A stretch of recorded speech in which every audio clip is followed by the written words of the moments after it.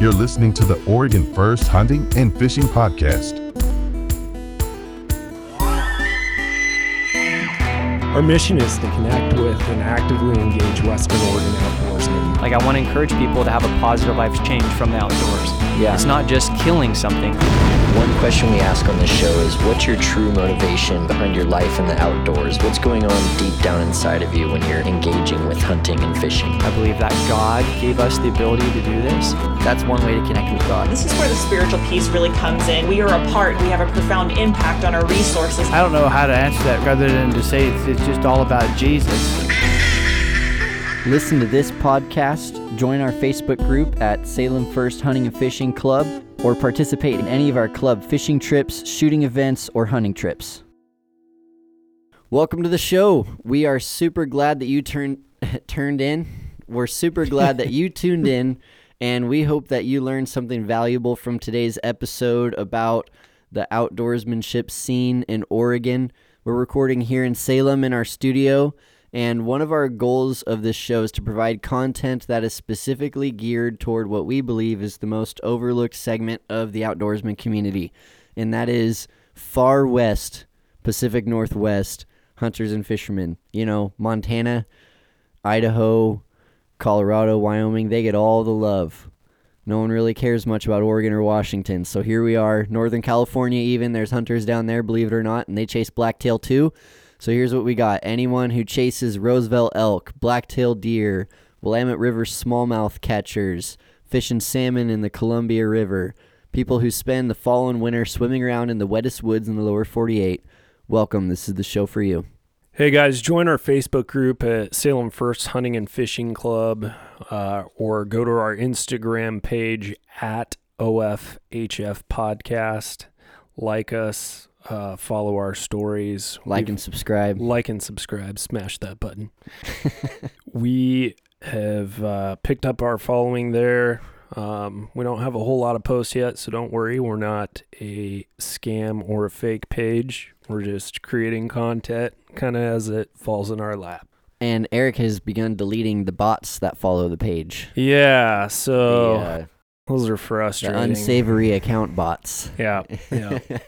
Be a part of the community. Join us for any fishing trip, hunting, or shooting event we have coming up here in December 16th. We're going to be having a duck hunt out on the Salmon River in Otis. We're going to meet up here early. It looks like we probably want to be hitting it at about 9. So if we meet up at maybe, I don't want to make a decision on the air like this, but maybe 7:30 would be a good time to leave Salem here. It's pretty much exactly an hour drive to the launch, so give us 30 minutes to get out and set up and start hunting. But with the hunting the bays, you don't really count so much on daylight. It's more high tide is when they come off the roost and feed in the grass that gets flooded. So it's interesting. You don't go by sunrise or sunset when you're hunting the bays. You go by the tide. So that's what we're figuring out. And like Bryant had said in the past, the Salmon River, we have chances for scoters out there. So if you guys do want to shoot some, go ahead, add that validation to your sea duck permit. Your sea duck permit for the year. Make sure you have your duck stamp, plenty of shells. We're gonna plan on doing some blasting. Yeah, I recommend 3s. I don't know. Jericho, what do you shoot? 2s or 3s are probably the best. Yeah. Potential for geese out there. So if you have your goose permit, you've taken the goose test. If not, then just stick with ducks, especially if you've never been out before. And yeah, the sea duck permit's $2. The waterfowl validation is somewhere around $15 to $17, I think. The federal stamp is $25. The federal stamp, which you can get either at the post office or at somewhere like Bi-Mart, those are $25. And coming up February 10th and 12th, 2024, the Jefferson Baptist Church Men's Outdoor Ministry hosts every year an outdoorsman show. And this year, amongst other years, we've had it, or JBC has had it, at the Lynn County Fairgrounds and Expo Center in Albany. We are going to be there February 10th to the 12th, we're going to host a podcast from the show one of the days. I think it's the Saturday. At least one. I wouldn't be surprised if we do more, too. Yeah, it's going to be really cool because just a little friendly tip out there. We're going to be right next to the bow rack. We're in booth 182.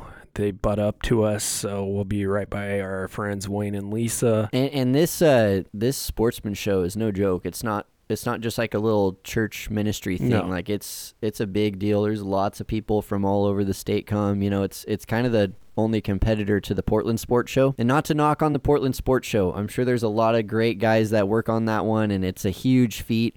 But it's in Portland. Come on, man. We're a little bit more on our home turf here.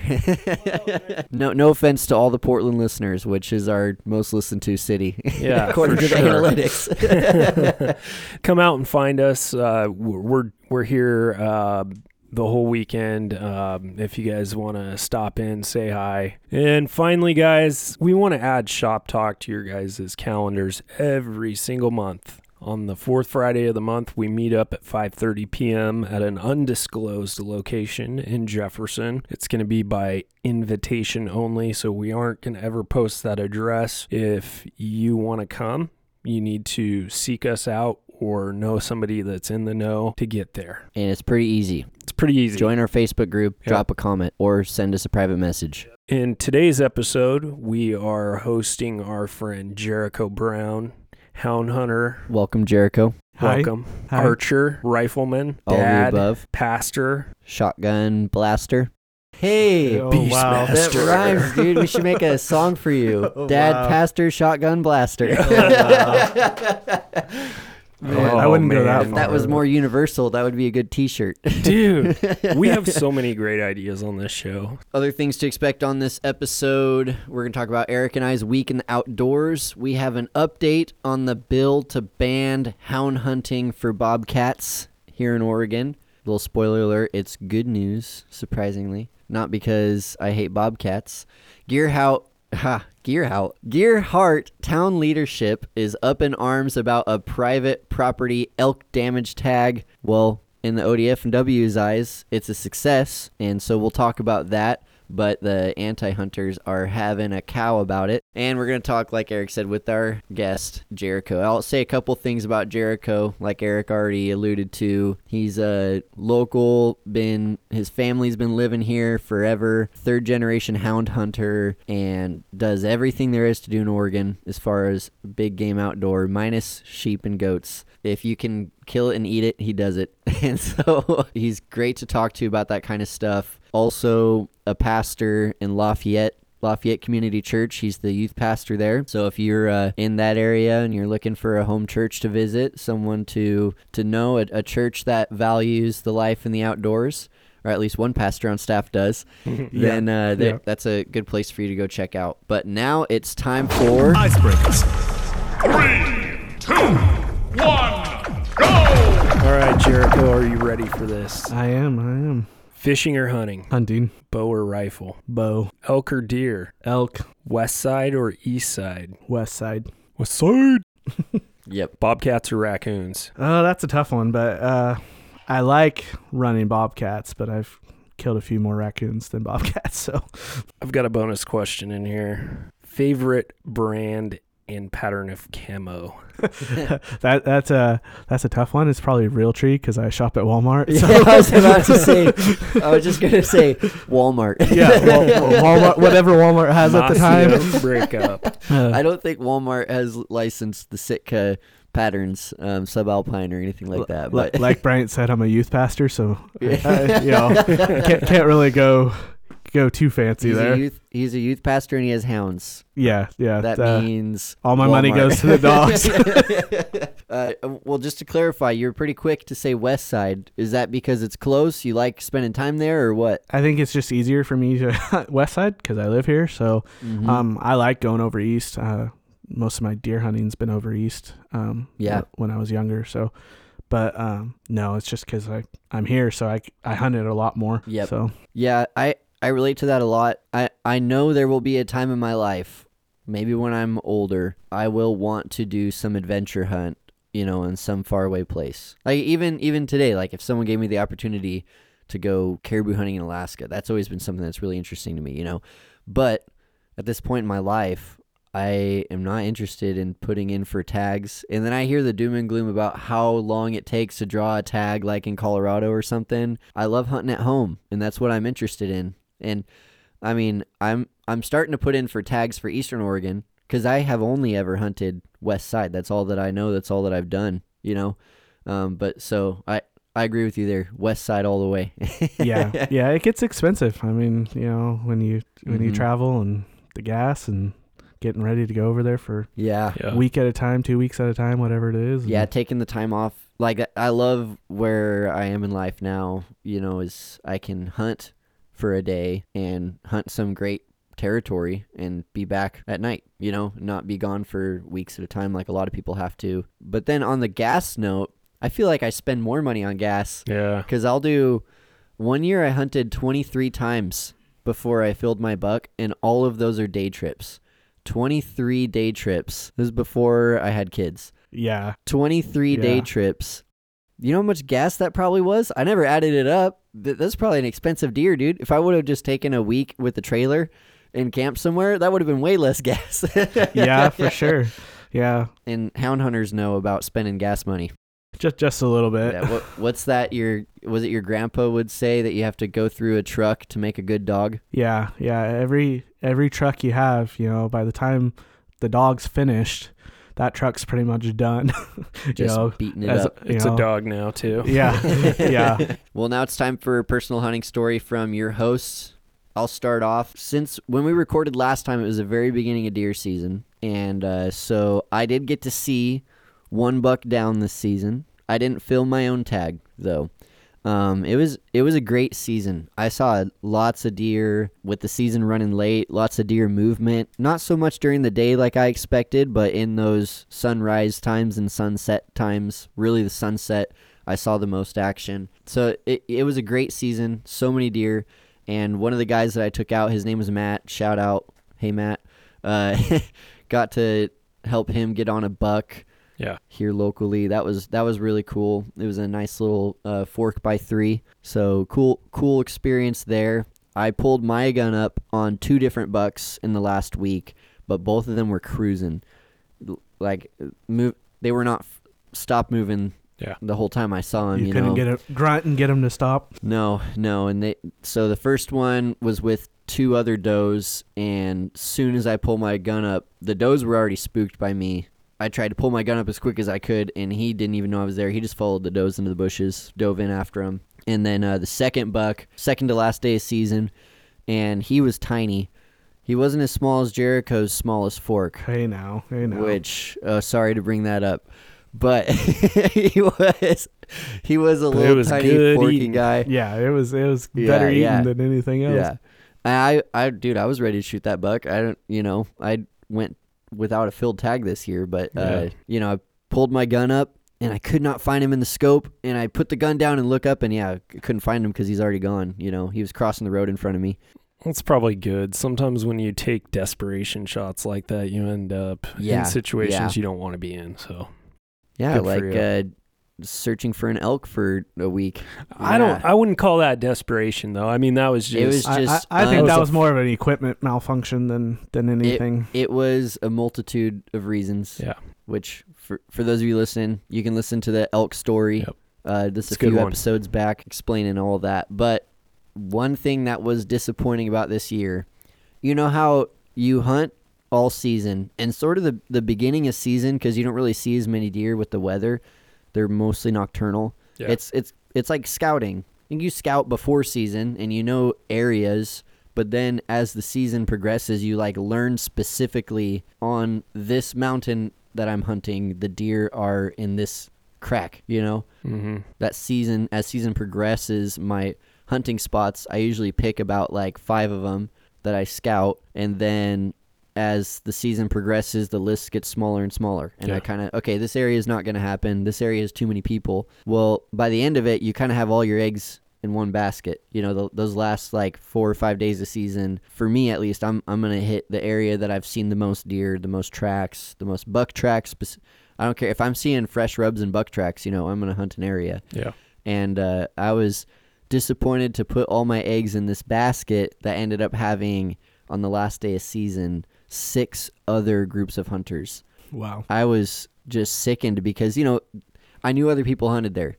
And I'd see boot tracks, I'd see this or that, but I was never blocked out of my gate or anything by pickups. Yeah. Last day of season hits, everyone must have taken that Friday off. And there's like 2 roads that kind of split, and you can park either on the uphill or the downhill, and there's gates to get into these areas. Yeah. And realistically, 2 different hunting groups could totally hunt this, maybe even 3. Mm-hmm.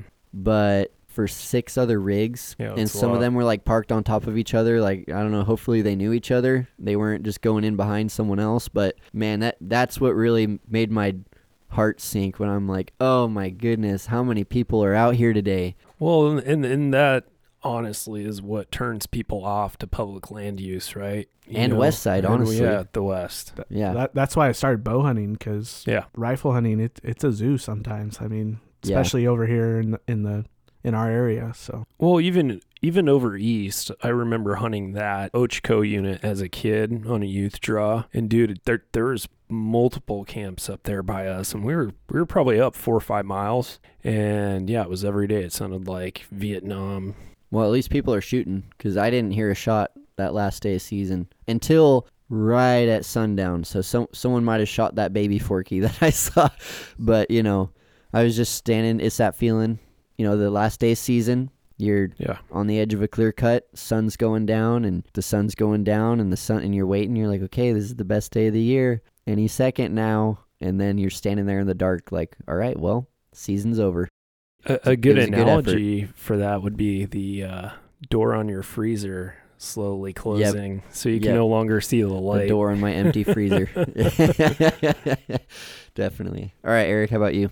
Just the last couple of months has just been chaotic as heck, to say the least. I have not gotten out as much as I've wanted to. I've been out, a few times dinking around, kind of looking forward to warmer weather. The older I get and stuff like that, I'm like, dude, this 30-degree weather and getting up at 6 o'clock in the morning to freeze my toes off is no longer fun. I mean, I still have fun, don't get me wrong, but yeah, I'm a warmer weather fisherman now. Well, let's get into our look at the news. We have an update on House Bill 2912, 2023. This is a bill that was put forward to ban the use of hounds for bobcats. So we talked about this in our very first episode when we had Dennis on, and we had a little bit of a hound hunting conversation, more of a hound hunting apologetic, in that episode. It was all spawned by this conversation revolving around this bill, which is not based on any kind of biology or recommendations from the wildlife managers. This is just people's opinions that they are trying to legislate how to manage the wild livestock of Oregon. Yeah. Well, it's just one way to put it. Real clear. These people don't hunt or do anything like. Except sadly, as far as different groups of hunters fighting against each other goes, hound hunters are the ones who get attacked from all sides. If someone who participates in hunting is going to be anti some other kind of hunting, it's going to be hound hunting. Yeah, it's either hound hunting or trapping. It usually gets the short end of the stick. Yep. People wouldn't be in Oregon if it wasn't for mountain men and hound men. So yeah, that's correct. I mean, the whole West, Yeah, we use dogs, and it's in our DNA. I loved one of the first episodes of Clay Newcomb's Bear Grease podcast. Mm-hmm. He did this whole, I think it was a 2-parter or maybe just a 1-parter about mankind's relationship with dogs, about how even our DNA, down to a DNA level, when we pet a dog, there's a connection where the dog, what's the positive chemical in your brain? Oxytocin.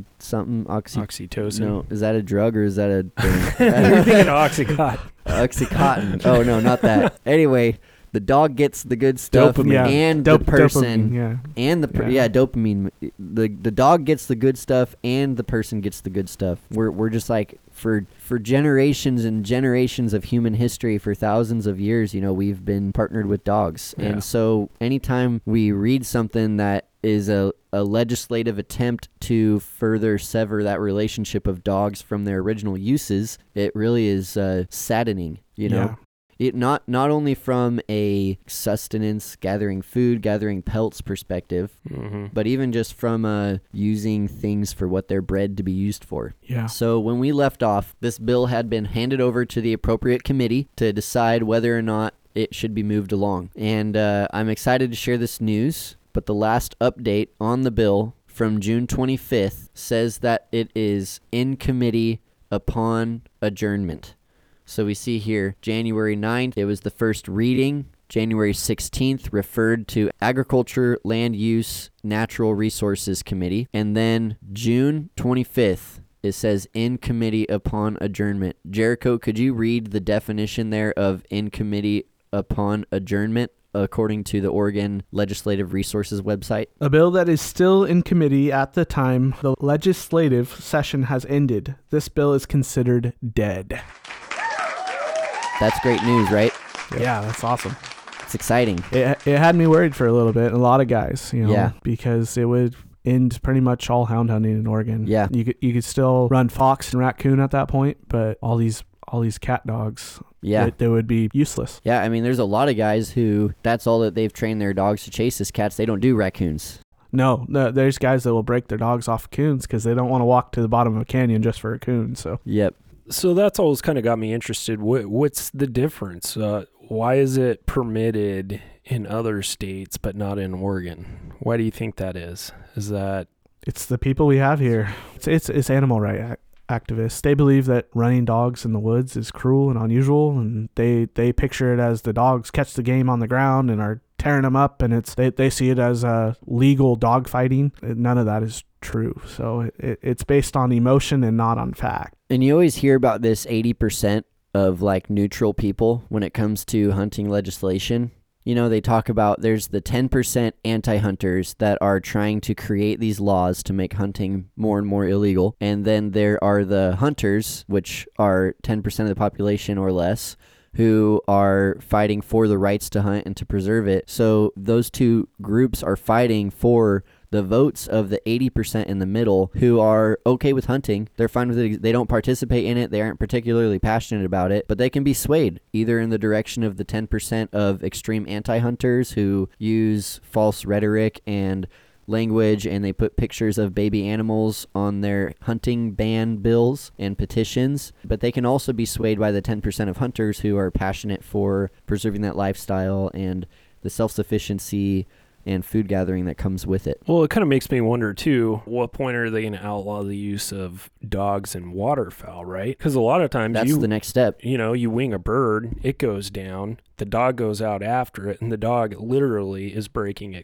its neck and dragging that duck or that goose back in. So it really comes back to the same thing. It's a retrieval process so that the hunter can actually kill game. Yeah, well, and that's what they're going for. I mean, that's the next step. If they can get this, this bill was to change the language of Measure 118, which stated that you can't... Measure 18. 18, excuse me, that you can't run cougars and bears with hounds, so they wanted to change the language to say all cat, and so that would include bobcat and lynx, which aren't in Oregon. So yeah, and they add the lynx in there. They might as well have add African lion and jaguar and leopard, because they aren't here.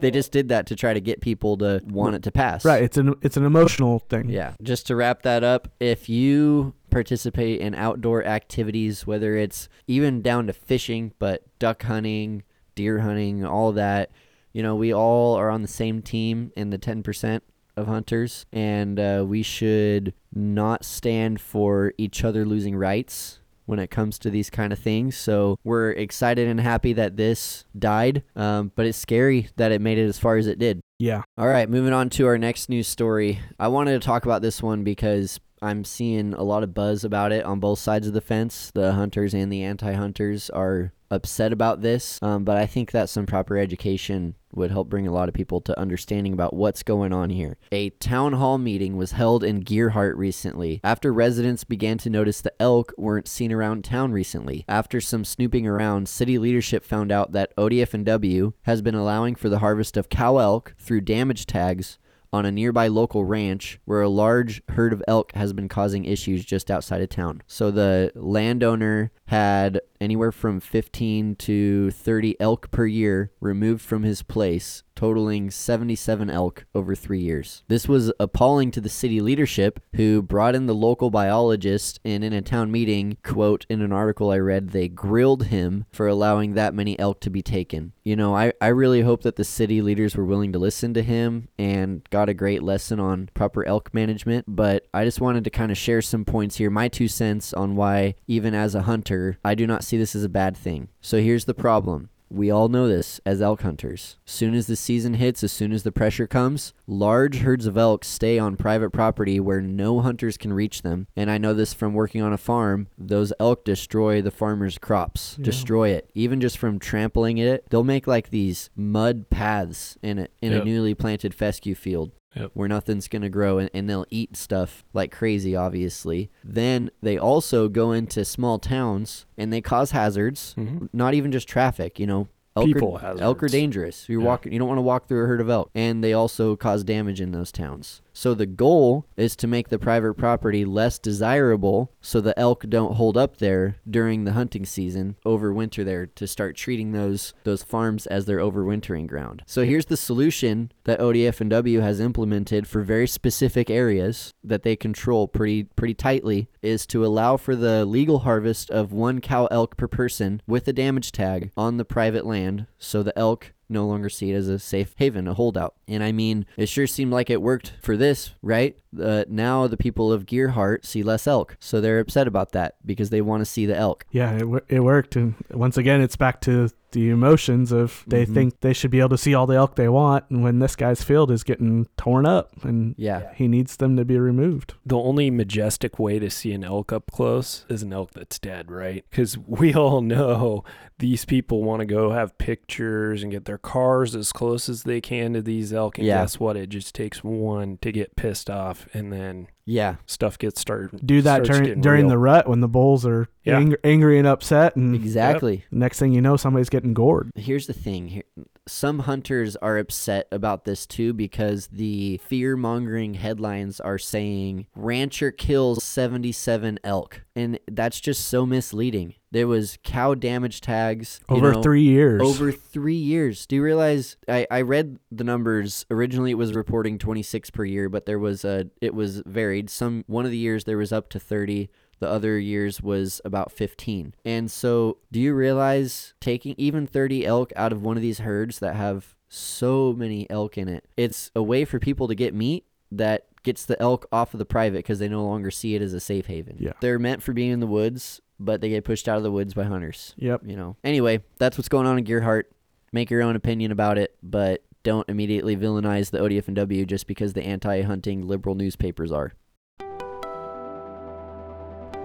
And now to get into our conversation with Jericho Brown.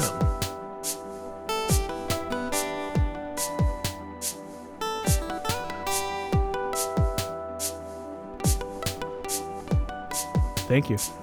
Glad to be here. Yeah, man.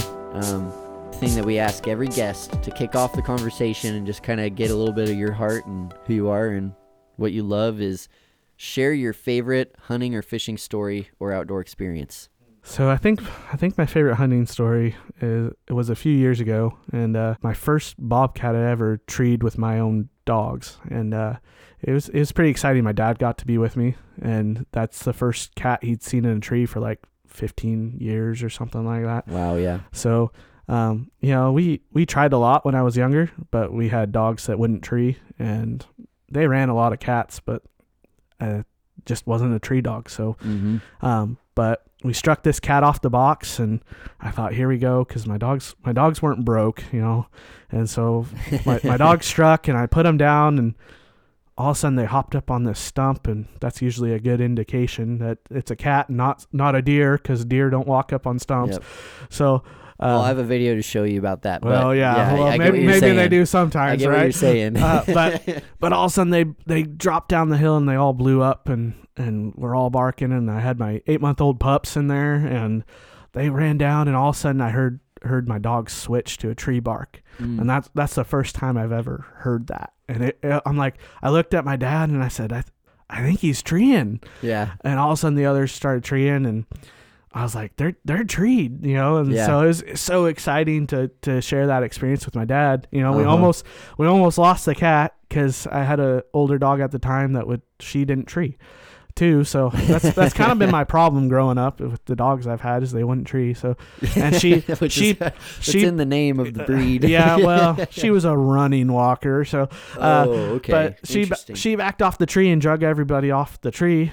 And I was like, oh, great. You know, they stopped treeing. So as we walked down there, we pushed them back, and it was actually my pup that located the tree, and I was pretty excited about that. And then they settled back down, and my older male dog started treeing again. And you brought up an interesting point there. So the change in bark, right? So you're talking about straight out of the gate, they're starting to bark. As soon as you get them out of the box, they're on something, right? So what's the difference between that out of the box bark and, hey, I'm treeing something, you better come shoot it soon? Yeah, so hounds have a lot of different voices, if you say that. So, you know, when they're trailing, there's dogs that have ball mouth, and there's dogs that have the chop mouth. And chop mouth is really fast bark, and a ball mouth is kind of a long, echoey bark. And so when they're running something, if it's a cold trail, it's usually kind of slow, ball mouth. And then when it gets jumped, it gets faster and excited, and they're barking a lot. And then when they tree, it usually switches. Most dogs, not all dogs. Some dogs are ball mouth all the way through. Some dogs, you know, don't have a good yippee choppers. Yippee choppers. They, like, you know, some dogs I've had, but they switch to that chop mouth. And they could bark 60 to 100 barks a minute. I mean, they're sitting there just hammering, and slobber flying everywhere, and it's just an exciting thing. So, you know, Bryant's talked me up a little bit with all this hunting I've done, but, you know, I haven't really been successful in a lot. And so this is only one of 3 cats that I've treed in 18 years or something like that. So, you know, that's the other thing about hound hunting, is people have this misconception of you use dogs and it's automatic. And it's like you're always on them, or something. Like you're always on them. And sure, you find them a lot. You run a lot of cats, but bobcats are tricky. Yeah. And they'll run in circles. They'll jump on trees. They'll do different things. And, you know, and if you don't start with a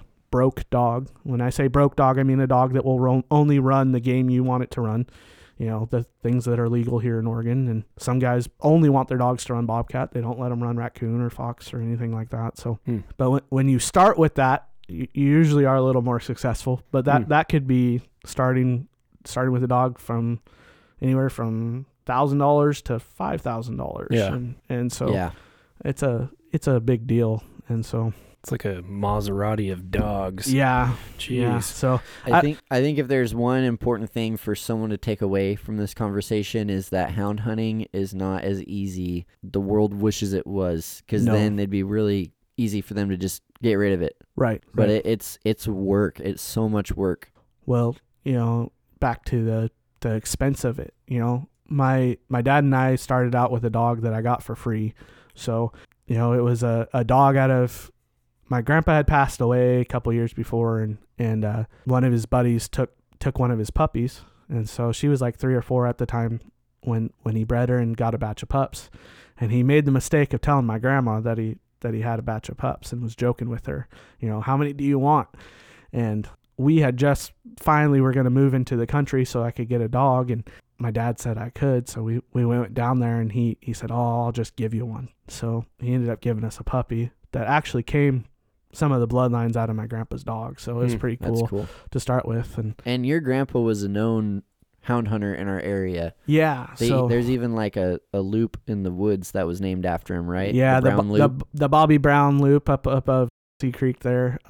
No, my grandpa was a fur man, and so he bought and sold furs, and he was a guide for a little bit back when it was still legal to run cougars. He didn't really guide bear hunters, but he guided some cougar hunters, some bobcat hunters, and got to do that. And he had hounds his whole life. So, and his hounds were known, like he bred hounds. Well, he bred some of them. Most of the time he would just buy and sell dogs, and so he'd keep them till they got older, and then he'd sell them to somebody else, and he'd replace a dog. And the houndmen kind of at that time they all knew each other, and so hey, I'm having a batch of puppies, do you want one, or I'll trade you this for that, or so it was kind of a thing. And he didn't breed a whole lot of dogs on his own. Oh, okay. So he was more of, hey, I've heard that dog's good. If you have puppies out of her, I'll take one. Or somebody would say, hey, I'm having trouble finishing this dog. Can you take her and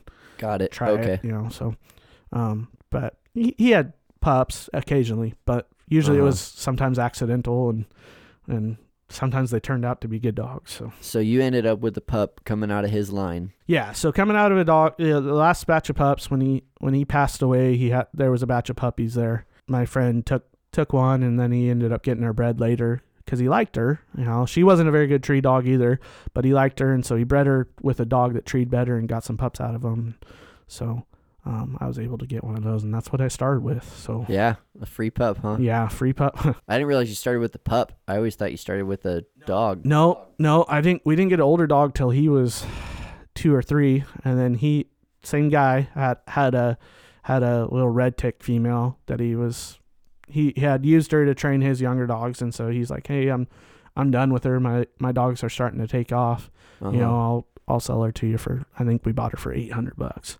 So wow. She was a good little dog, treed coons like nobody's business, Yeah. But when it came to cats, she'd run them hard, but we later found out she had some kind of sickness, and so she would run them hard and then end up like fizzling out, and we're like, what's going on, and later we found out she had something wrong with her, some blood disease or something. And so when you're looking to either buy a hound or possibly get one for hound hunting, are you specifically looking at any particular bloodline or sex of dog? So the sex depends on the guy. So some guys will hunt all females, some guys will hunt a mixed pack, some guys will hunt all males. It just depends on your preference with that. But you're looking for certain traits. You want both parents to be good dogs. I mean, usually guys want a cold nosed dog, which means they can run a track that's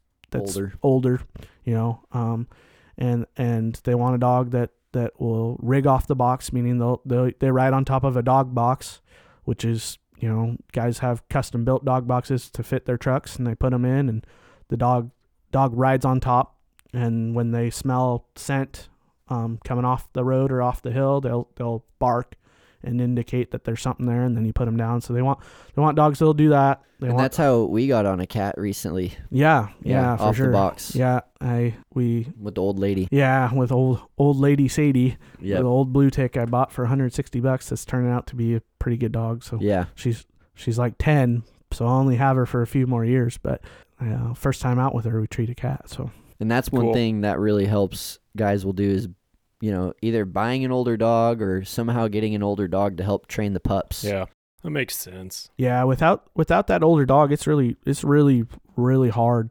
That first dog I had, he didn't really take off till he was like 3 or 4. Yeah, and that was after we had that older dog for a little bit and started a few cats with him, and he finally said, "Okay, this is what we're doing." But then, like I said, he would run them, and we knew we put him up, but he would not tree, and so.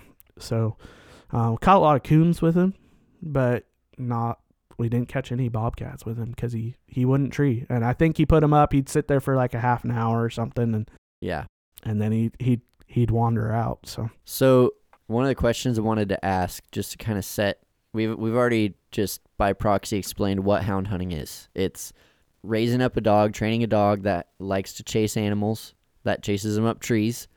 And then you look for the animal in the tree and either decide to take it or leave it. Yeah. Speaking on that, the one cat, the first cat you were with me with, even once it's in the tree, it's not a done deal. Yeah. Those bobcats. We were laying on our backs for 2 hours. And we were looking with binoculars, and they those bobcats hugged the tree real tight. And we saw it jump tree. We saw the silhouette of this cat.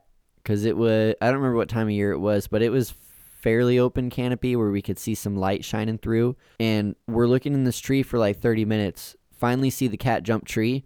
Never saw it again. And we're looking everywhere. They blend in perfectly, and they suck up against the side of a tree. They'll get way high up into some of the mossy, sticky stuff. Yeah. And that's the thing. Really got to remember that hound hunting isn't this romanticized releasing your dogs and they go chase a bunch of animals and you get to come home with the full truck every day. Yeah. It is hard work. And, some guys, they get their dogs trained so well that, it is a little easier for them, and they get bobcats in trees a lot. Yeah. But there's a lot of people who you work with your dogs for years, and it's just a challenge, Yep. So why hound hunt? What do you do with bobcats and raccoons? So if you're actually successful, the first one I killed, I got it tanned, so kept it myself. But there are still a few guys out there that buy and sell furs, but it's not necessarily for the market anymore. A lot of hound guys, they'll just kill a cat occasionally now, just to keep their dogs interested. Let them chew on it a little bit, let them smell it, and once it's on the ground. And but a lot of guys now, they're just treeing cats and letting them go. There's not a huge fur market out there. Eastern cats are worth a lot more than Western cats. Just because I've heard that their color, the high desert cats. Yeah, their color and their size is a lot better. The Western cats, they're kind of a reddish color, and that's not a very much desired fur. And so I don't do it for the fur market. Most guys right now don't do it for the fur market. They just do it because they love dogs and love to hear them run, love to hear them trailing and treeing, and because it's exciting. And when you are successful, when it all works together, after you've put all this time and effort into these dogs, and like I said, I haven't been very successful, but you keep giving that disclaimer. I just want to make sure everybody knows that, we get it. Right? It's exciting. I started because of my grandpa. He passed away when I was 7, and I always remember just seeing the hounds in the kennel.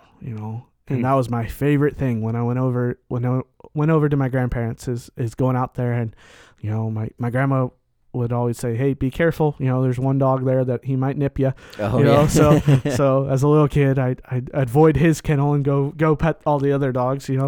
But after my grandpa passed away, I just said, man, I really want to do this.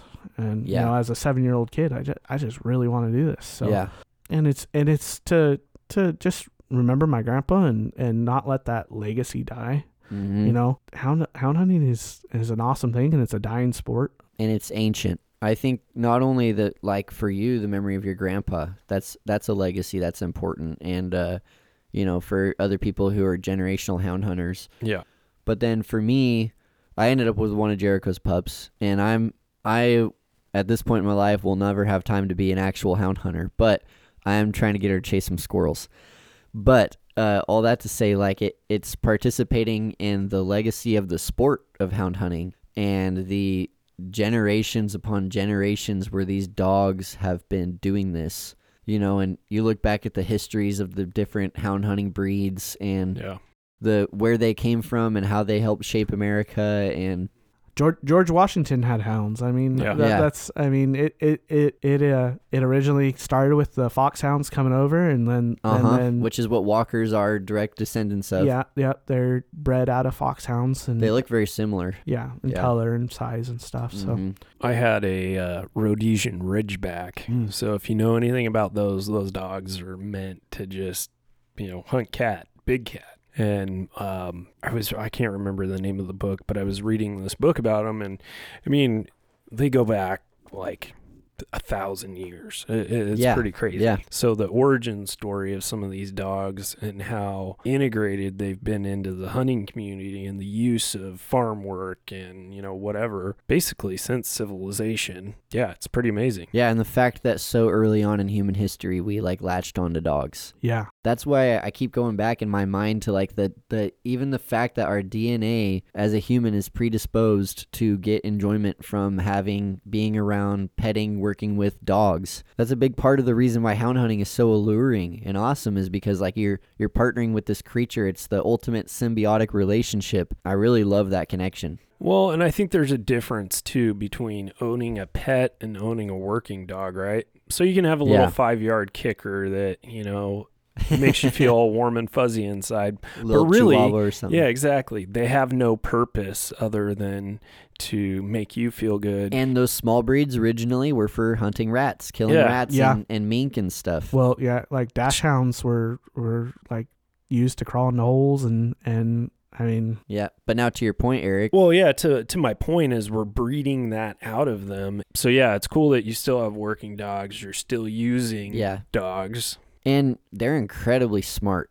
Working dogs are so much smarter than pet dogs because you breed. In order to have a good pet dog, you want it to be docile, trainable, kind of lazy, like all those traits that make it a great house dog. You breed that. You breed the instinct out of them in order to do that. But because like hound dogs and used hound dogs who are working dogs, like you breed the instinct into them. You keep that instinct alive as much as you can. So like it makes them very, very smart. Yeah. And so having my dog who is, I want to say 50% house dog, 50% hunting dog, but in reality, you only get to go out every so often. I never punish her for barking at squirrels at my house, though. The neighbors probably hate it. But she, she's so smart and has so much instinct and is so trainable as long as you're willing to deal with the energy that comes with the hound. They have, they run themselves to death, literally. Yeah. They run and run and run and run. That's what they're bred to do. Is run, smell stuff, chase it till it stops or climbs a tree. Yep. Mm-hmm. And so, you have to be ready to deal with a super high energy dog. But the benefit of it is when you get past the energy thing, like she's so trainable in so many ways. Like I have so many commands that I tell her and she just, does it. Like I recently got her herding my chickens and she does really good. She doesn't eat them. She, Jericho's nervous about that because all it takes is the little predatory snap and she'll break some necks. But I just say, I give the command to chase the chicken toward the coop and she does. And then I say, enough. And she immediately stops. That took all of her, she's only a year old, all of her 1 year of life so far, beating her off of those chickens and not letting her go near the chickens. And, she respects that she's not allowed to touch the chickens or chase the chickens. Yeah. Until I give the command, then it's like she gets so excited and it all breaks loose that she gets to chase something, Well, and I think that's kind of important to say is, I used the word broke earlier and that's probably not the best word, but it's more like bending these dogs to chase what you want them to. Yeah. Because their natural instinct is to use their nose to find a track and run, whatever. And so when I say broke dog, I just mean dog that will only run bobcats and raccoons. But the real thing you're doing is just bending their natural instinct to run what you want and not this off game. Mm-hmm. So if they're chasing a coyote, you give them negative stimuli. Right. If they're chasing a bobcat, you let them do it and you reward them and you, good dog, talk to it, all the stuff that you say. And, Yep. Yep. Yeah. The stuff that I've heard Jericho say in these last years of hound hunting with him that I now say to my dog just because it's what comes out, Yeah. And the only reason I say it is, I actually was able to dig up some videos of my grandpa and that's awesome. And some of the hunts they went on, and so that's what he always said. That's cool. what my dad said. Oh, you praise him real good at the tree and pet him up and like I said, we've retrieved quite a few coons, and so doing that coon hunting and it's fun, exciting. It's and hound hunting is hunting that anybody can come with you and do. You don't necessarily have to be. You don't have to be the shooter. I've never been the shooter. Obviously, I don't have a fur bearers, and I've only been a couple times. So, but it's something that everybody can walk down there to the tree. Especially coon hunting. It's pretty. Yeah. You gotta walk through blackberries and get wet and stuff. But you could have 10 guys with you, and you can be as loud as you want. Yeah, you can talk. When you're walking to a bobcat tree, you probably should be a little more quiet, or because sometimes the cat will jump or something if he sees you coming. But most of the time, the dog's got him held up there. He's busy watching the dogs. He's not gonna jump. So yeah, like I said, it's something that everybody could come do. As you know, it could be sitting around in the truck for 100 miles. Seriously. Or it could be this really tough downhill down to the dogs, drive trying all to the get way them to out. the end of road all the way to Yeah, so it's either a lot of sitting or a lot of activity all at once, but it's something that a lot of people can do. And once those dogs are bent to what you want them to run, and I'm getting there. So yeah, no, your dogs are improving by leaps and bounds. Well, and how are you monitoring them? So once you unbox them, they get on a scent, right? Are you using GPS or just good old? So I do have Garmin has come out with a GPS collar for dogs, and it's improved hound hunting so much. You're not spending hours just looking for your dog, because you know exactly where they are, if everything's working correctly. Because they run out of earshot. Yeah, they can get over a hill, and if they're just over around a corner or around a lip of a ridge, you sometimes you can't hear them, and they're hundreds of yards away. Yeah. And so it makes you think about your elk bugles. Yeah, right. For sure. So when we first started, that was the other reason we didn't catch a lot of cats. We had just an old antenna system that would beep. Oh, once you get close when enough. you got close to the dog. So when you got closer, it would beep faster and louder. When they got farther away, it'd just be a little blip. Huh. And so that's old school. That's old transmitter. When I first started, that's what we had, because Garmin hadn't come out with these GPS collars yet. That's part of the reason it was hard. And the other reason is, when my grandpa first started, he didn't have collars at all. So he would just go off instinct, the direction the dogs were going. And back then there was a lot more open roads. Today we're shut off by gates and different properties we can't go on and different things. But he would just say, okay, I think they're going this way. And, he had enough knowledge of how a cat would run. He said, okay, they're probably going to go here and loop there or whatever. And so he would just have to go by ear. And that's the dog, a good ball mouth dog that was loud. That's what they wanted back then, because they could hear them a lot better. But yeah, now today those GPS collars, which are expensive. I have 5 dogs, and I strap $300 around their neck every time I go out, and the handhelds are like $750. Even mine now are outdated, so they're constantly updating them. I have a Alpha 200. They now have an Alpha 300, and the collars I just bought a TT15X, which is their track train newer one, and then they just came out with a TT25 and 20. So they're constantly updating them, and I'm seeing some Black Friday deals. Yeah. One of the things we wanted to ask is, how could someone get into hound hunting? And we've already given like lots of tips and pieces, but I just want to kind of succinctly say or ask, like, what tasks do you need to do to get into hound hunting? Yeah. You obviously need to find pups or a pup. Yeah.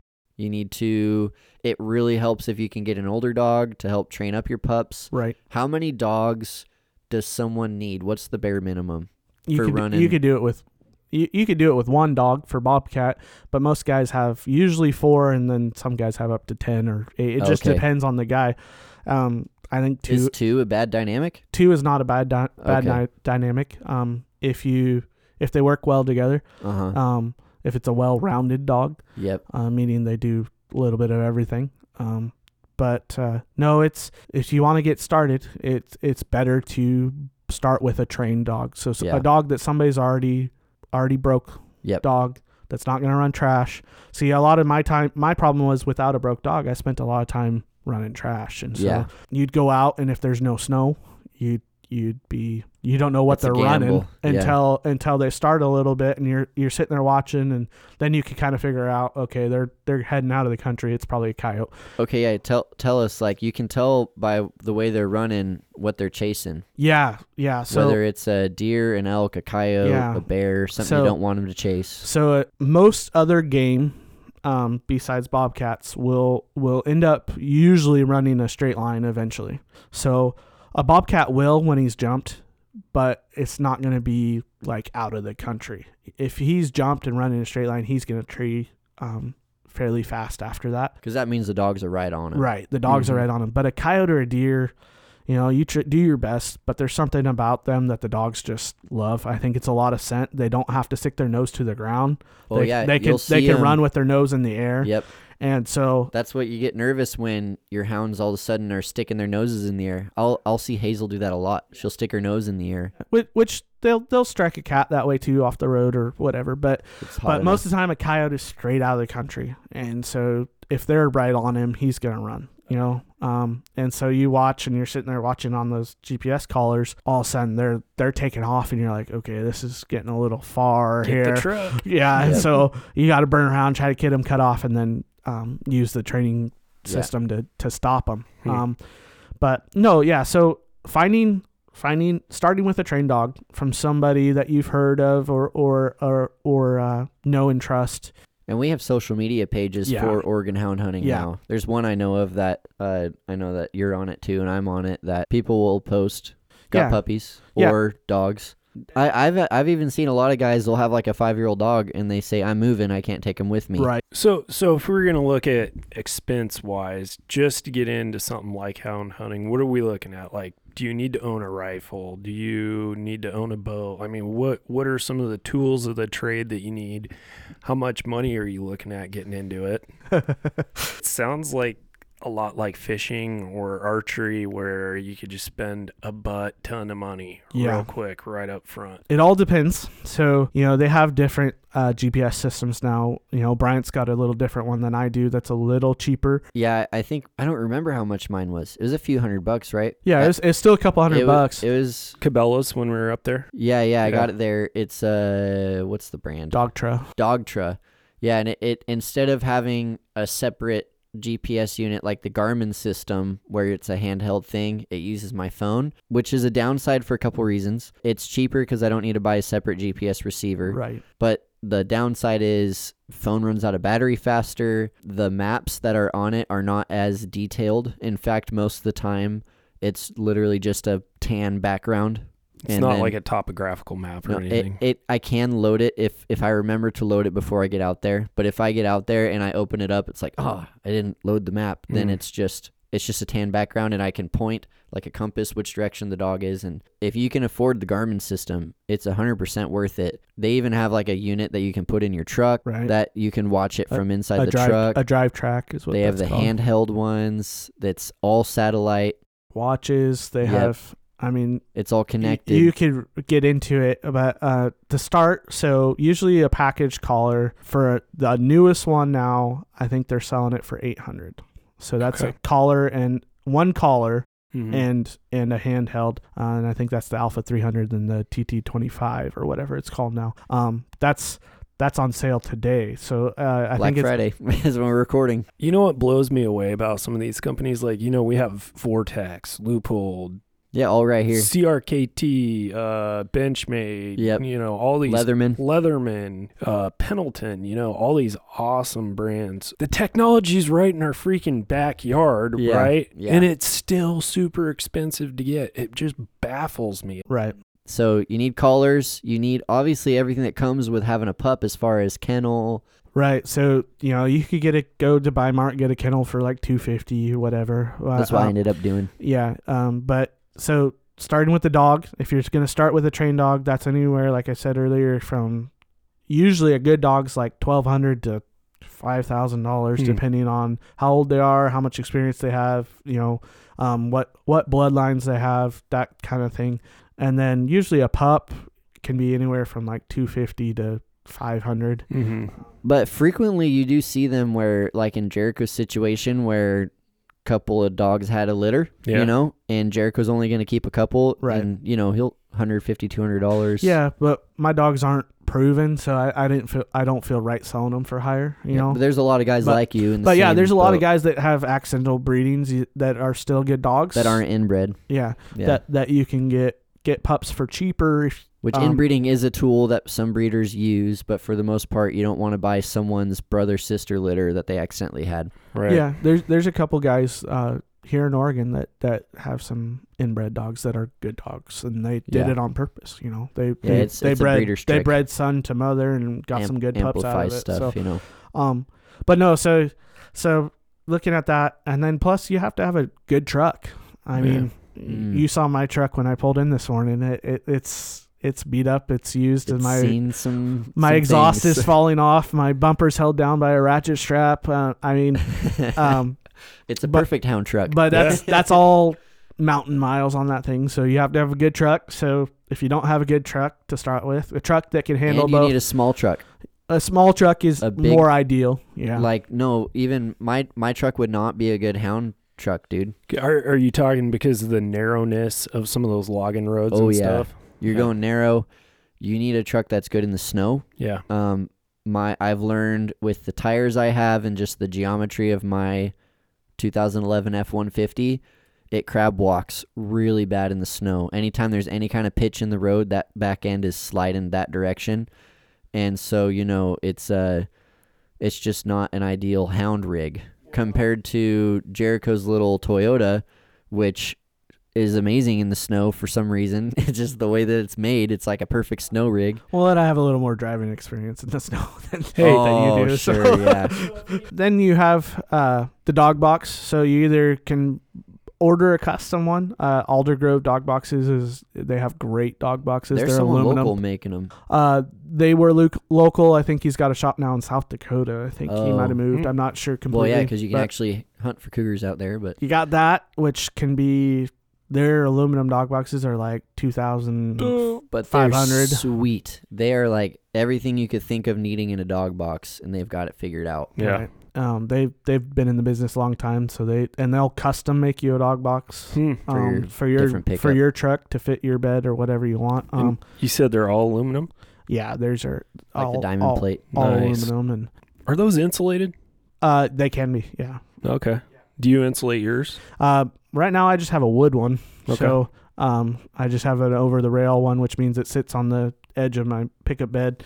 And I just throw hay and a rubber mat in there, like a stall mat, and it keeps them pretty good. Yeah. It keeps them pretty warm. Yeah. So, but yeah, and then you have your monthly costs of dog food, your vet bills, your shots, spay, neuter. Yeah, all that stuff. And so it's a ongoing cost. Mm-hmm. So looking to get started, you're going to spend $5,000 or more. Minimum. On the spay and neuter note, when you neuter a dog, it changes their behavior. Yep. Are you nervous about doing that with a working dog, with hounds?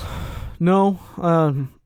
Sometimes it will really affect a dog, but most of the time if they are already doing what they're supposed to be doing, so you do wait a little longer. That's though. A mental thing. Yeah. It's not a. They might not be as aggressive on a track or something afterwards, but there's some most guys, if they don't want to deal with it, that's the couple litters of pups I've had have been kind of accidental. It's better to do that if you can. I hear that a lot. People are like, oh yeah, my lab's just way too, berserk all the time. We're going to get him fixed or, get her fixed. And it's like, that's not the end all cure all. What it really comes down to is spending time with the animal. Yeah. And giving them what they need. With the hound dog, I learned as soon as, I was so pissed all the time about all the stuff she ate. Yeah. Everything, dude. And it's because I've realized, for one, she's high energy. For two, she's super smart. Those two things combined, she gets bored really easy. And so if there's something for her to be chewing on when she's bored, she's going to shred it to pieces. And that's just been the challenge. I have to keep her mentally stimulated and keep her, try to run her as much as I can. Even she made me start jogging. Yeah. I never would have done that in my life, but now I jog the dog whenever I can, or run the dog, but I'm jogging, just because it's gotta keep this dog satiated because she is just like, Yeah. we'll get bored and start eating everything and escaping. Or start barking. You Yeah, know, that's the other thing Yeah. with my dogs. They get bored and they start barking, and then my neighbors complain. You know, Yep. Apparently, my grandma told me, because I keep them in my grandpa's old kennels, so I have the privilege to live right across the road from my grandma, and the kennels were still there, and I've had to redo them a little bit, but I have the privilege of keeping my dogs in the same kennels my grandpa did, and so. But apparently, I was at work one day and my dogs were barking for like 5 hours straight. The neighbor called my grandma and said, "That's just rude." and you know, I do my best to send keep him a thing of cookies. Yeah. Sorry. keep them more down, and put bark collars on them sometimes, and they're a dog bred to bark, and Yeah. so when they get bored, or if the neighbor dog's running around, or a cat walks in front of the kennels or whatever, and a squirrel runs across the fence within eye shot. They'll be barking for hours, and because they want out to go chase it or go play or whatever. So, and they don't forget quickly. No. Yeah, I'm finding that out with that old blue tick I got. She'll strike something, and if I don't let her out to check it out, we'll be going down the road, and she'll just keep striking because she wants out of the box. Yeah. She's like, "Hey, I told you I smelled something back there. Let me out. And I'm like, "No, I didn't see a track." You know, if there's snow or whatever, I didn't see a track. And so I'm learning that with her because she's been teaching me a lot of things. So, but no, yeah. So it's an expensive endeavor. You know, you're talking $100 every time you go out For gas. And then if you're bringing snacks or whatever, and destroying your truck. Usually most guys that hunt cats will use like a 22 caliber or lower. You know, you don't want to put a big hole in it if you are selling them. And everyone's got those. My grandpa found that a 22 mag is best because if you hit them in the jaw, it'll go through the jaw.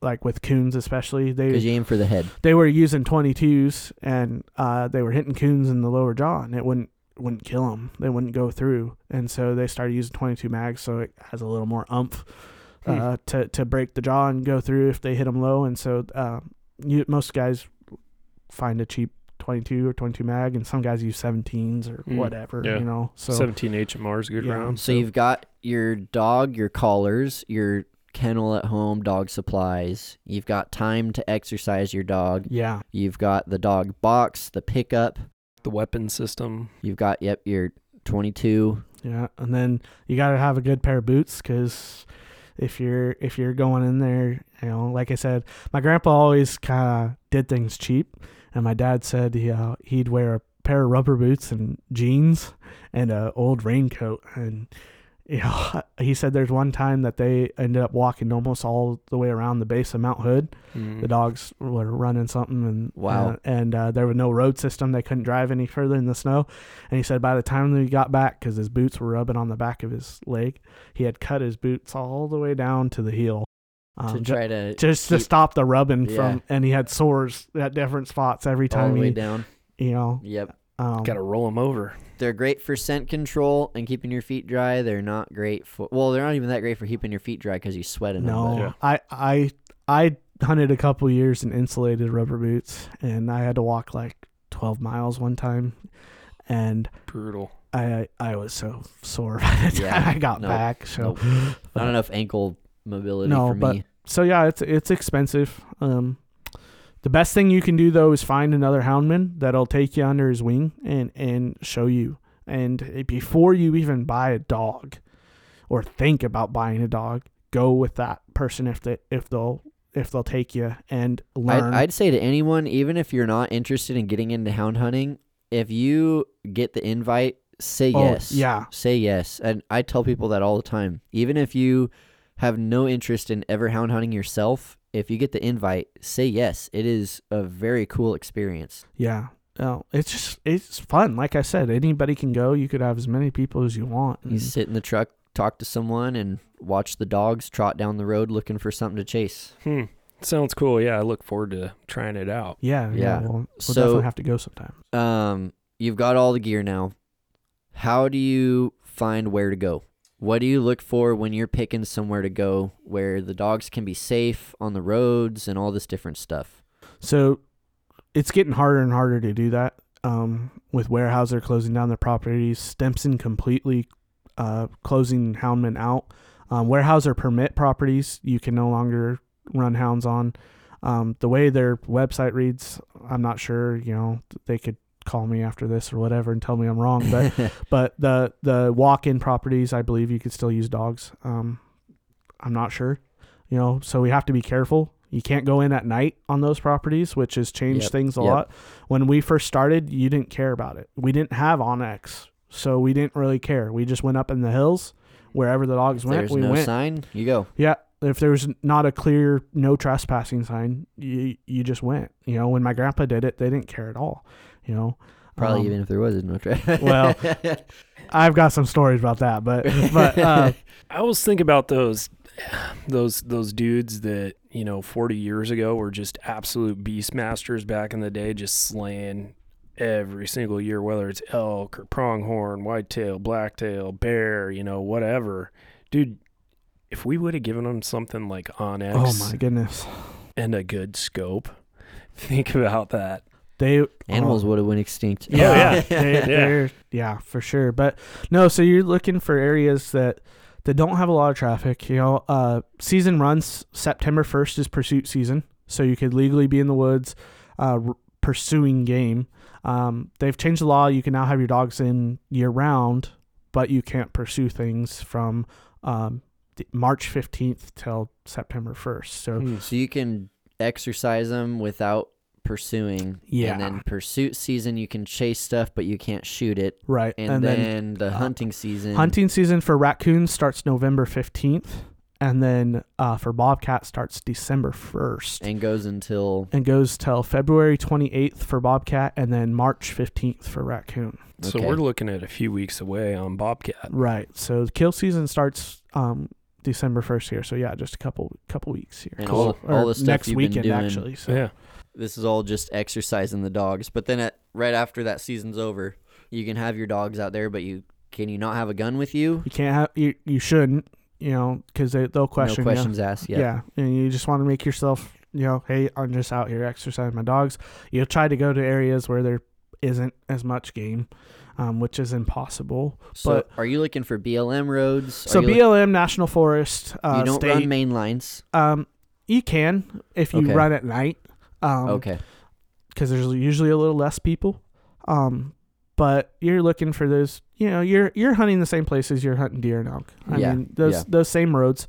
That's the other thing about pursuit season is it runs during the archery elk, the rifle deer, and rifle elk season. So you try to stay out of the woods during the daytime during those seasons, just for respect for those guys. I can't believe, that all the miles I've run, I've never encountered a pack of hounds. Most guys go at night during that time, just because they want to be respectful to the deer hunters. They're also deer hunting too a lot of times, during deer season, and they don't want their dogs to get shot because some guys get upset, angry that your dogs are out in the woods during deer season, and there's this they might take a shot at your dogs. That I believe that isn't true. I thought that anyone who saw a dog chasing game like illegal, like deer or elk, could shoot the dog on sight, but that's not true. It's only enforcement officers can only do that. Law enforcement officers. So anyone listening, if you see a dog chasing a deer, you don't have any right to shoot it. No, only the law enforcement. Only law enforcement. Yeah. In other states, people can, which is why I thought it was so in Oregon, but that's not. If they're doing it on private property, and you're the owner of the private property. If it's livestock, it's totally different. Yeah. Free game. You're hinting at time of day. So you normally go during the day. Just because I like to. Yeah. I don't, I'm going to be honest, when I was younger, I was scared of the dark, Yeah, I mean, I don't blame you, dude. And when you're walking out after dark, even just regular hunting, you gotta tough up and just put your head down and walk. I've since got over that, half into, coon hunting is always at night. Bobcat, the cats generally move at night. So you're going to have a lot more chances of finding a bobcat if you go at night. But there's that occasional cat, the one bobcat that I talked about at the beginning, it was like 2:00 in the afternoon, so and the one that we treed, was like 3, or something. So it all depends when the cat gets antsy, moved, gets out of his bed, goes or gets hungry. Yep. But most of the time they're doing their hunting at night. And so most of the time you're going to be more successful, and that's probably why I'm not so successful, is hunting at night. So Yeah.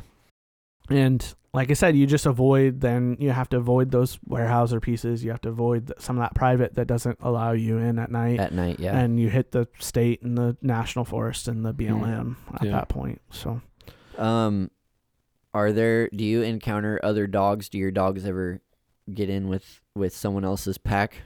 I haven't had it happen. A lot of guys will hunt together, and I've heard other dogs when I've been out and my dogs were out barking, and I've heard somebody else's dog, like they were going down a different road and they struck, or they heard my dogs and wanted to come to them. Yeah. Because hounds, that's kind of their, some dogs, that's their natural thing is, hey, there's another dog barking. What are they doing? I want to go to that. So, I've heard that before, but I haven't had any trouble running into anybody else. I mean, I've run into guys on the road, but usually my dogs are on the box. So legally you could shoot a bobcat at night, and you can shoot a raccoon at night. Yeah. Okay. Yep. Bobcats, raccoons, fox, you could all use artificial light and at night. As long, not in a moving vehicle, of course, because that's the rule. But you shine a light right up there, look for eyes. Yeah. If you go down to a tree, you could use a light. You could even, as long as it's not on your gun, you can look with a night vision scope. Yeah, just like for coyotes to locate them. Yeah. But it can't be on your firearm. So okay. you could locate them and then. So what kind of dogs do you run, and what kind of dogs do other people run around here? Most guys in Oregon run walkers. And so they're tree and walkers or running walkers. Full name, tree and walker coonhound. Yeah, tree and walker coonhound, or like I said, running walker coonhound, which is the running walker is a little closer to the foxhound. Okay. But most guys have walkers. And walkers, they're like a medium-sized dog. Yeah, they can be. I mean, you had a monster. Timber was a big boy. He's like 70 pounds, but even Hazel's pretty big. They're generally like 30 to 60. Is when they're running a lot, so I don't know. Have you weighed your pups recently? Do you know how heavy they are? I think last time my smaller one was like 45 and the bigger one was like 52, 53. And how long ago was that? That was quite a while ago. So they could be even bigger. And they're only a year old. Yeah. Okay. Cool. So tree and walkers, and then I have one blue tick, that older dog. She's from Oregon. And she came out of some guys. So there's several different hound breeds. Most guys have switched to the walkers because they're a little faster moving dog, and they typically can do it all. Blue ticks tend to be a little slower on a track, a little more methodical. Okay. And move a little slower, but it all depends on the dog. What about like red bones or black and tans there was a couple of people that I ran into when I was younger that had red bones and black and tans. Again, they're a little bit slower dog. I've seen black and tans in people's rigs, but like pets, not working. Black and tans are just super pretty dogs, so a lot of guys will just have them as pets. But no, all hound breeds are good. There's some guys that have a couple plots. I was about to ask plot, bloodhound, any of those. Bloodhound, most guys, they might have some bloodhound bred into their dogs, but most guys don't hunt bloodhounds. They're more of a baying.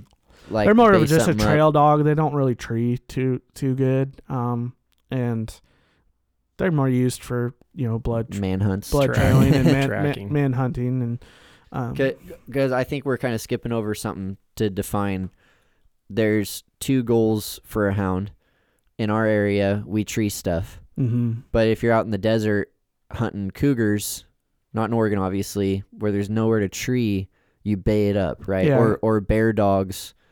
Yeah, they can tree, but they bay something up. And could you explain what that is? So the difference between a tree, and a lot of those dogs are the same dogs, because even in the desert there's occasional trees. But a dog that will bay up game is a dog that learns his boundaries, and they run an animal. Usually it's a bear or a cougar until it holds up on rocks or at the base of a root wad or whatever it may be, and they stay back, or a cliff or whatever it is, but they stay back, and they're barking at that animal just to hold it there until on the ground until the hunter comes. And some dogs, it takes them a little bit to learn to keep their distance, and they'll get swatted. There's dogs that have been lost that way, unfortunately, but they bay at the animal until the hunter comes and decides whether or not they want to take that animal. And that's another thing we didn't talk about with hound hunting is it is hunting that you can do, and you have time to look at that animal for a long period of time and decide whether or not you want to take that animal. Yeah. Mm-hmm. And most people don't understand that. Yeah. You can make sure that it's a tom in the tree, meaning a male cat or whatever it is, and really sit there and decide whether or not you want to do it. Whereas now in Oregon, when we see a cougar or a bear, shoot on sight. It's you better move quick. You might not get another chance in 10 years. You better take a shot, Yeah, a cougar for sure. So, but yeah, so that's the difference. Most cats here tree. Doesn't that sound like a crazy experience though? Like we can't do that here in Oregon at all for bears or cougars. Yeah. But imagine, walking up on an animal on the ground with your dogs surrounding it. You obviously want more dogs for that. One dog wouldn't be able to do that. Right. If you're hunting areas where you're gonna end up having bay ups, you're gonna want a bigger pack of dogs. You're not gonna want because you don't want that thing to fight. You want it to cower. And here's kind of I wouldn't say it's off topic, but have you ever seen guys hunting razorbacks with dogs? So actual feral pigs on like YouTube and stuff. Yeah, I have. Yeah. I wonder at what point is our feral pig population going to get big enough that we can do that? That would be sick. Well, probably never. Well, you legally can in Oregon. You legally have to report it at least. Right, but we have some feral hogs in Eastern Oregon and on some ranches and stuff. I haven't heard of anybody. That's the key word, on some ranches. Right. Yeah. I haven't heard of anybody using dogs to help with that issue. Down south though, I mean it's big. I was gonna say like I've watched a lot. California even just down in California. Really? They can use hounds for pigs. That's cool. In California, there you go, California. In California, good job. You won't be able to soon, I bet. Yeah. But get this. So with us getting closed down for bear and cougar, they could still run bear in California till 2012. Really? Which was surprising to me. I never knew that. But they could still run bear with dogs till 2012. In California right now, you could still legally run gray fox and pigs, and I think raccoons. But see, I'm anti-fox. I think foxes are cool. We used to have a couple out on the farm that we had a black one, we had a gray one, we had a red one. And they were just super cool. You could pull up next to them in your truck, roll the window down, and start talking to them. You didn't have rabies? No. Wasn't someone's escaped pet? Nope. The only foxes I've seen are, get out of here, there's a person, Yeah, no, these were super friendly. They lived in this thicket of blackberries and just kind of overgrown trees. You know the phenomenon of a city deer, right? A city deer. You get these gigantic bucks that have no fear in the world of people, and they'll just be laying there on a grassy part of the road. That sounds like your fox experience, right? Yeah. City fox, even though you weren't in the city, but we've talked about treeing hounds, other kind of hounds. How do you take care of them? How do you exercise them? Talk about roading the dogs real quick. Well, we're kind of wrapping up our conversation on hounds. Yeah, so roading the dogs, like I said earlier, you either you want a dog that will rig, which is right on the box, or the other method is when you don't have snow or the conditions aren't right. Let's say it's raining or something, they're not going to be able to really smell anything out of the air. So you'll road the dogs, which means they run in front of the pickup, and they're just trucking down the road, and they learn how to do it real young. It's kind of natural to them. It is natural, dude. I've noticed that with my pup. Like, I put her in front of the truck, and at first, I got back in the truck, and she's looking at me like, "Hey, you forgot something." And then I kind of start inching forward, and I say, "Go walk, Hazel, walk." And she kind of figured it out. And now, whenever I take her out, I just let her out of the truck, and she knows right what to do. Right. right? And so they're running down the road in front of you, and you're usually going like 5-10 miles an hour. So that's why it takes a lot of time. I mean, to cover ground. And they're running down the road, and they're checking every little scent. It's like a trot, like their back legs kind of hop. Yeah. You know, they're just kind of trotting down the road. Yeah. And then once they find bobcat scent, it's pretty fun to watch, because if it's immediately they switch, and it's like this light bulb goes on, their nose drops to the ground, and their tail goes up, and their tail starts wagging, and if it's a hot track, they'll open, do like figure eights really fast. Yeah. If it's a hot track, they'll open up and start barking, and there away you go, you know. So but yeah, so most guys here in Oregon, that's the two methods they use. They either rig their dogs or they road them, and then if you have snow, a lot of times you just leave your dogs in the box and look for bobcat tracks, and then release them on the and fresh then release tracks. them on the track. But yeah, so those are the main methods used. So how do you get them off the tree then? So getting them off the tree, you know, some guys have their dogs trained well enough that they just say, "Come on," and enough, and they that'd start. be what I say, Hazel. They start walking away, and the dogs will follow them out. Yeah. Other guys, their dogs are so tree happy and excited they have to leash them out. Like your dogs. Yeah. I've had a couple times now where I've just been able to call them out of the woods, which I'm pretty impressed with the dogs I have right now. That's that good. I can do that. Do you tone them? Because just the collar has a function where you can beep. It's called toning them. I try not to tone them. Unless they're doing something keyword bad. is try not to tone them unless they're doing something bad. Oh, okay. Because I've been training my tone as a recall in a positive way. You can do that. See, that every dog's different. And so your dog's now going to realize that the tone is just, hey, come here. Yeah. Which is good. Whereas my dogs think of it more of, hey, stop what you're doing. Got it. Okay. Because I've used, when I'm not sure what they're running, I don't use the full stimulation. I just use tone, and that'll stop them, because the collar just beeps. It just goes beep beep, and they hear that and they're like, oh, okay, what are we doing? So but most of the time you have to leash them.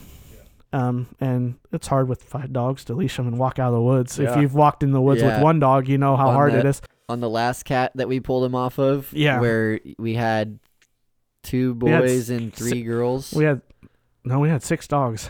Oh yeah. We had 6 dogs. 6 dogs. At that tree. So wow. You know, and so your leash goes to like a split lead where there's 2, and so I had Hazel, my dog, and then one of Jericho's pups, and then I think I had Sadie in the other hand, and you had the boys, and they're pulling you up stuff, pulling you down stuff. They're strong, dude, and they're excited, and you're doing everything you can. You're getting hung up on trees, but you know, it's the fun, chaotic part. Yeah, but no, like I said, there's some guys that have their dogs well trained, and they just say, "Come on." And even those, you know, talking about the dogs baying up cats, there's a guy that I follow on Instagram that he can call his dogs off of cat that they're looking at. Wow. And it's like, what in the world, man? You've worked with those dogs a lot, and that's cool. That's pretty cool. So, man, speaking of, is there anybody that you kind of, because I mean, like, you're probably the only guy I know that hound hunts. So is there anybody in the community that you look up to, and how big is that community? Because it doesn't seem like an aspect of hunting that gets talked about a lot. Right. So there's a few guys growing up. Obviously, the guy that bought my grandpa's pup and got her bred, he's actually an elder at my church. Oh, okay. And so I get to talk to him, and I'll ask him questions and stuff, you know, because my dad kind of got out of the game. His shift changed at work, and it was just too much to try to go on the weekends, you know. And so he never really, besides what he did with me, my dad didn't really do it on his own, you know, other than going with his dad when they went. So, but no, yeah, this guy at my church, I constantly ask him questions or, you know, hey, what do you think? The dog did this, you know, what do you think about that? Or, you know, and he'll tell me things. And so he hunted with my grandpa a little bit, and, you know, obviously, and so I look up to him quite a bit and ask him stuff. And then there's another guy that when I was a kid, he actually held a coon competition and biggest coon, and they got some books and some leashes and stuff for prizes, and that's cool. And so he every time I run into him, it's nice to talk to him, and he'll say, oh well, maybe I'll try this, or oh, that sounds like they were doing this, or whatever. And so that's awesome. I think part of the thing that you're getting at is like it's a bunch of older guys, bunch of small town guys who have dogs and they've been doing it, but they're not going to make YouTube videos. They're not going to do any kind of media or anything. You know? There's a few younger guys on Instagram and stuff that are posting video of them treeing stuff, and but most of the guys, they keep themselves because they don't want to put out a bad name. Like I said, everybody's got this weird concept of hounds and what you're doing, and so I kind of categorize hound hunting and trapping kind of in the same funnel. Do you guys? Which is funny because they fight each other all the time because the hounds will get in a trap or they'll mess up the trapper what they're doing, but then at the same time, I agree with what you're saying. They are kind of equally like disparaged in the hunting community. It's methods that are for some reason frowned upon. Yeah, too rudimentary, I guess. And I don't know why.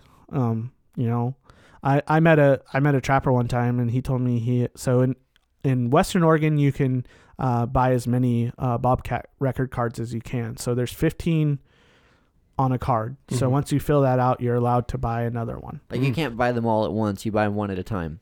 Oh, I'm not sure exactly. I've never bought more than one, so I don't know. I don't know how that. If you could buy multiple, I think you could buy multiple at once. Oh wow! So you just write the number on there, and it's like $21 or something for each tag. So, I can't remember the exact price, but he told me he filled 3 record cards trapping. Wow! On bobcat. Wow! And 45 cats. Yeah, that's 45 cats. So, that was 1 year. So he was using leg holds. He was that's a whole nother subject, but we're gonna have a trapper guy on soon. Yeah. So, but I have caught one bobcat in a live trap. But that was a pissed off bobcat. It was like a 30-pound tom, and it was fun. So was it hissing at you? Oh yeah. That's the closest I've been to one. Tickle him under his chin? No. So, but we were live trapping them for the purpose of trying to train the dogs. So, So, kind of transitioning the conversation. Are you ready to transition away from? Yeah, we're kind of running low on time, so we'll move into the ending. A few things that I really wanted to hit with you while we had you is, the outdoors is a huge part of your life. It's a part of, I don't even know. You could even say it's a part of your identity, like Jericho Brown, the outdoors. Well, Jesus first. Yeah. And the family and the outdoors, but the beautiful thing is those worlds are all kind of blended together. You can't separate, even though we say our priorities list, we say like God, family, and fill in the blank, whatever it is someone else puts there. Right. But in reality, even though we can say that and it's important to state our priorities in that order, they all get kind of blended together, Yeah. And so my question with outdoors being such a huge part of your life, do you think there's something that your dad did that inspired you to go down that path? Like as a dad and lots of other people who want their children to grow up loving the outdoors, do you recognize anything that your dad did that brought you to where you are? Really, he took me fishing a lot. Yeah. So he didn't really like force it. That's just what we did, and so I either enjoyed it or I didn't, and but we were constantly fishing. Okay. Like, trout fishing and then later on bass fishing in the Hill and stuff. And, and so that's what I started out doing. And we really didn't start hunting until I was like, he took me a few times, but till I was like almost 10, I think. And maybe a couple times when I was younger, but he wasn't successful till after I graduated high school. So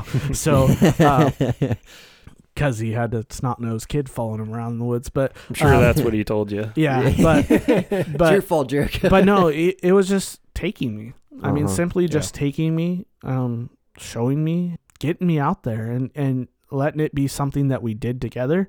And even now, I crave that to go with my dad. When my dad can go, I love that. Yeah, because he's got more experience than I do. He's been around it, so it's nice to have him with me just for that, but also just to be with my dad. That's a time I get with him, and I think that's what it became, and I hope that's what it will be with my boys. Yeah. My son likes to ride around the truck, and he's facing forward now, but when he was facing backwards, he loved to see the dogs riding on top of the dog box because he's looking right out the back window at him. Yep. And even my youngest son now giggles when he sees the dogs up on the dog box. And that's something that I didn't do when I was young. I didn't, like I said earlier, I didn't get into dogs till I was 11, till I got my first dog. And so my boys are getting a taste of it early, and I'm hoping with the dogs I have now that they'll actually get to experience, game in the tree. I think it's just so important to take them with you. It's hard. My son is two, and then my other son is just now 7 months. And so, they have to sit in the pickup quite a bit while I run in and try to get the dogs out of the woods or whatever. Yeah. But I'm glad my wife likes to go. That's huge. She prefers to go with me instead of staying at home. She doesn't like when I go by myself. For the hound hunting.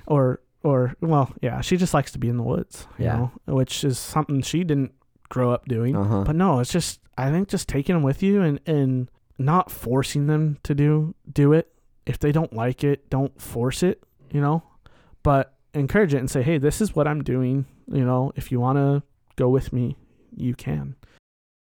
Like Bryant said, as a Christian, it's God first, then family, and and friends. And as a youth pastor, I have kids that have needs all the time, and so it takes a lot of my time. And so and when you're running dogs, you're out there all day a lot of times, especially with dogs that aren't finished, that don't know exactly what they're supposed to do. It's getting easier for me now that I have a dog that will tell on the other dogs. She'll say, that's not what we're supposed to run, and she'll Sadie, the old lady dog. She'll back up to the truck, and the other dogs will, then I'll tone them or whatever. But it's getting easy. Helpful. It's getting easier now because of that. Because now I can go up and make a loop and know I'm not running trash, running off game. So, it's getting a little easier just to go up there for a few hours and then come home. But, like the other night, my dad and I left at 4 and didn't get home till like 1 o'clock, because we started running something and we're trying to figure it out, and dogs got all messed up in some windfall and stuff. But, it's a lot of time, and my wife doesn't quite understand that, yet she doesn't understand yet that, I mean, if I start running something, it could be another 2-3 hours before I get home, Yeah. 'Cause she starts panicking a little bit when I say, I'll probably be home around here, around this time. And then I don't show up 2-3 hours later. And she's like, what happened, Dude, I'm notorious for that. Oh, I'm still out fishing. When are you going to be home? Well, I just got another bite. Yeah. Depends on how Where good we're doing. Been? I always think about that when like I'm even deer hunting, and I plan like a morning hunt. Like, okay, I'll be back this afternoon. I'll be back around 2 or 3, and then at 5 I have like a meeting, Yeah. But then I start thinking like, well, what if I shoot a deer at 2, which I've done before, and then I'm not home until 7 o'clock at night because I'm packing out this animal, It's when you call your buddies. Well, Eric it's exactly when I Jericho. got when I was with Matt and he got that buck. Yeah. We shot it at exactly 11:45. Mm-hmm. AM. Didn't get home until 5 p.m. Mm-hmm. Had to clean up, wash all the blood off my gear, and get out the door for something at 6. Right.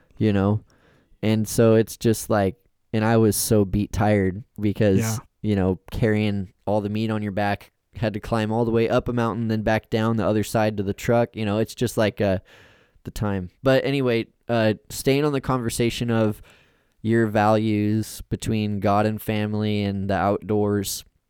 Now we explored like how your family interacts with that, but how does your relationship with God and even your personal life ministry, how have you combined that with the outdoors, and how does your life in the outdoors influence your spiritual life? Yeah, for sure. So when I'm up in the woods at all, you know, I look around and I just see the beauty of it.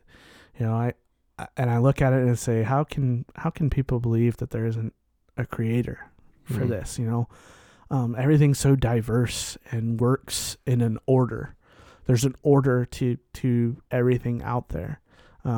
Even the fact, you know, that the dogs will run game, and you know, the dogs have taught me, and made me look at my walk with Jesus a lot differently. You know, this relationship between the dogs and the master, right? And I see that as my relationship with God and him giving me a purpose, which is to go share him with others. You know, and that's kind of like this purpose for the dogs. You know, their purpose is to run a bobcat and tree it, or run a raccoon and tree it. And my purpose is to go tell others about Jesus and be excited about it, right? You know, the dogs, they're excited when I pull up. They're excited.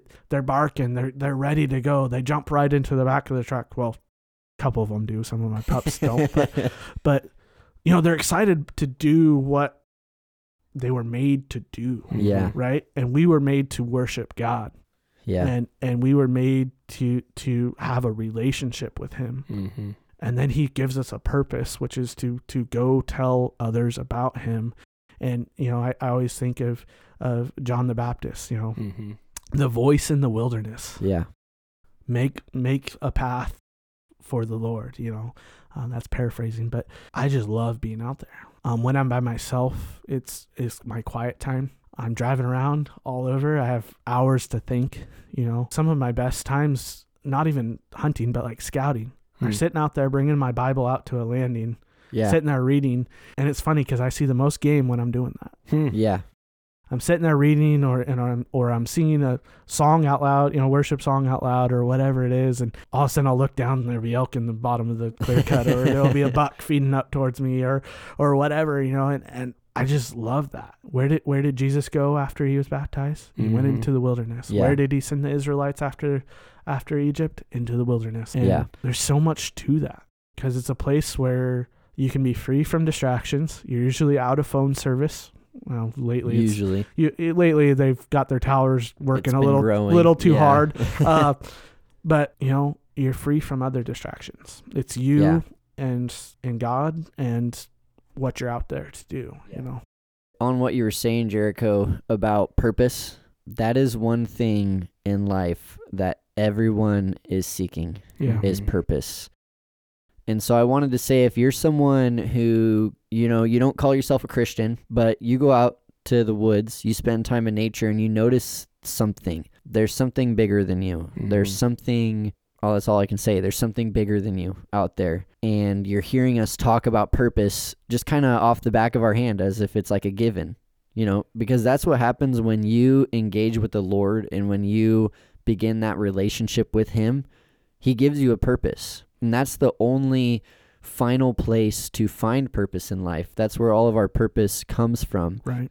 And so if you are seeking purpose and you are trying to understand what this life is, I want to just share the gospel message real quick and offer that out. Listen to this, internalize it. And if you want to make Jesus the Lord of your life, if you want to give your life to him, then pray a prayer of lordship. Pray a prayer and put Jesus on the throne in your life and make him the king of your life. And we'd love to hear from you. If you make that decision, if you pray that prayer, please reach out to one of us, and we'd love to talk with you through that and see what's next. But I'm going to share, this is the gospel message. The Son of God took your sin and died in your place, then rose again by the power of the Holy Spirit, which made a way for you to have eternal life and reunite with the Father who created you. I'll go on to say, when you believe and make Jesus the Lord of your life, you are saved. Mm-hmm. Yeah. Then you're filled by that same Holy Spirit as a down payment for your eternity. Yeah. Mm-hmm. After that, the presence of God in your heart slowly changes your outlook and your behavior, causing you to love God and love others and be a part of the gospel mission. So you don't need to clean up and get your act right and say, well, when I'm done with this, I'll do that. When I'm not going through this, I'll do that. But we come to God first, and then out of responding to that love and that grace that he offers, then he changes us, Right. and we don't change ourselves. Right. God's always a lifeline, right? But it's a lifeline that you have to have a relationship with every single day. Right. It's not, hey, I'm in, this major chaotic mess in my life and I need your help right now and right now only. Right. And the thing when Bryant was reading that gospel message was that kind of came over me was, man, when I'm out there, I can sit down and think, if I died right now, A, I'd be in peace. Yeah. And B, I know where my soul, my eternal soul is going, right? Right. Hey, if anybody wants to hit you up on social media, go ahead, plug your stuff, the church, anything that you want to talk about. This is your time. Well, I don't really have a lot to plug. I think my Instagram handle, I don't even know what it is. I think it's jbrow316 or something like that. Something like that. If you're in the Lafayette area and you're looking for a church or you're seeking, come to Lafayette Community Church. We're have our services on Sunday from we have Sunday school from 9 to 10 and then our regular church worship service from 10 to 11. So, and if you're a youth listening to this, love to have you out to youth group. We have high school Bible study on Monday nights from 6:30 to 8 and youth group, which is 6th through 12th grade, on Tuesdays from 6:30 to 8. That does it for this episode. Thank you for listening. God bless, and we'll see you next time. Yeah, thank you. See ya.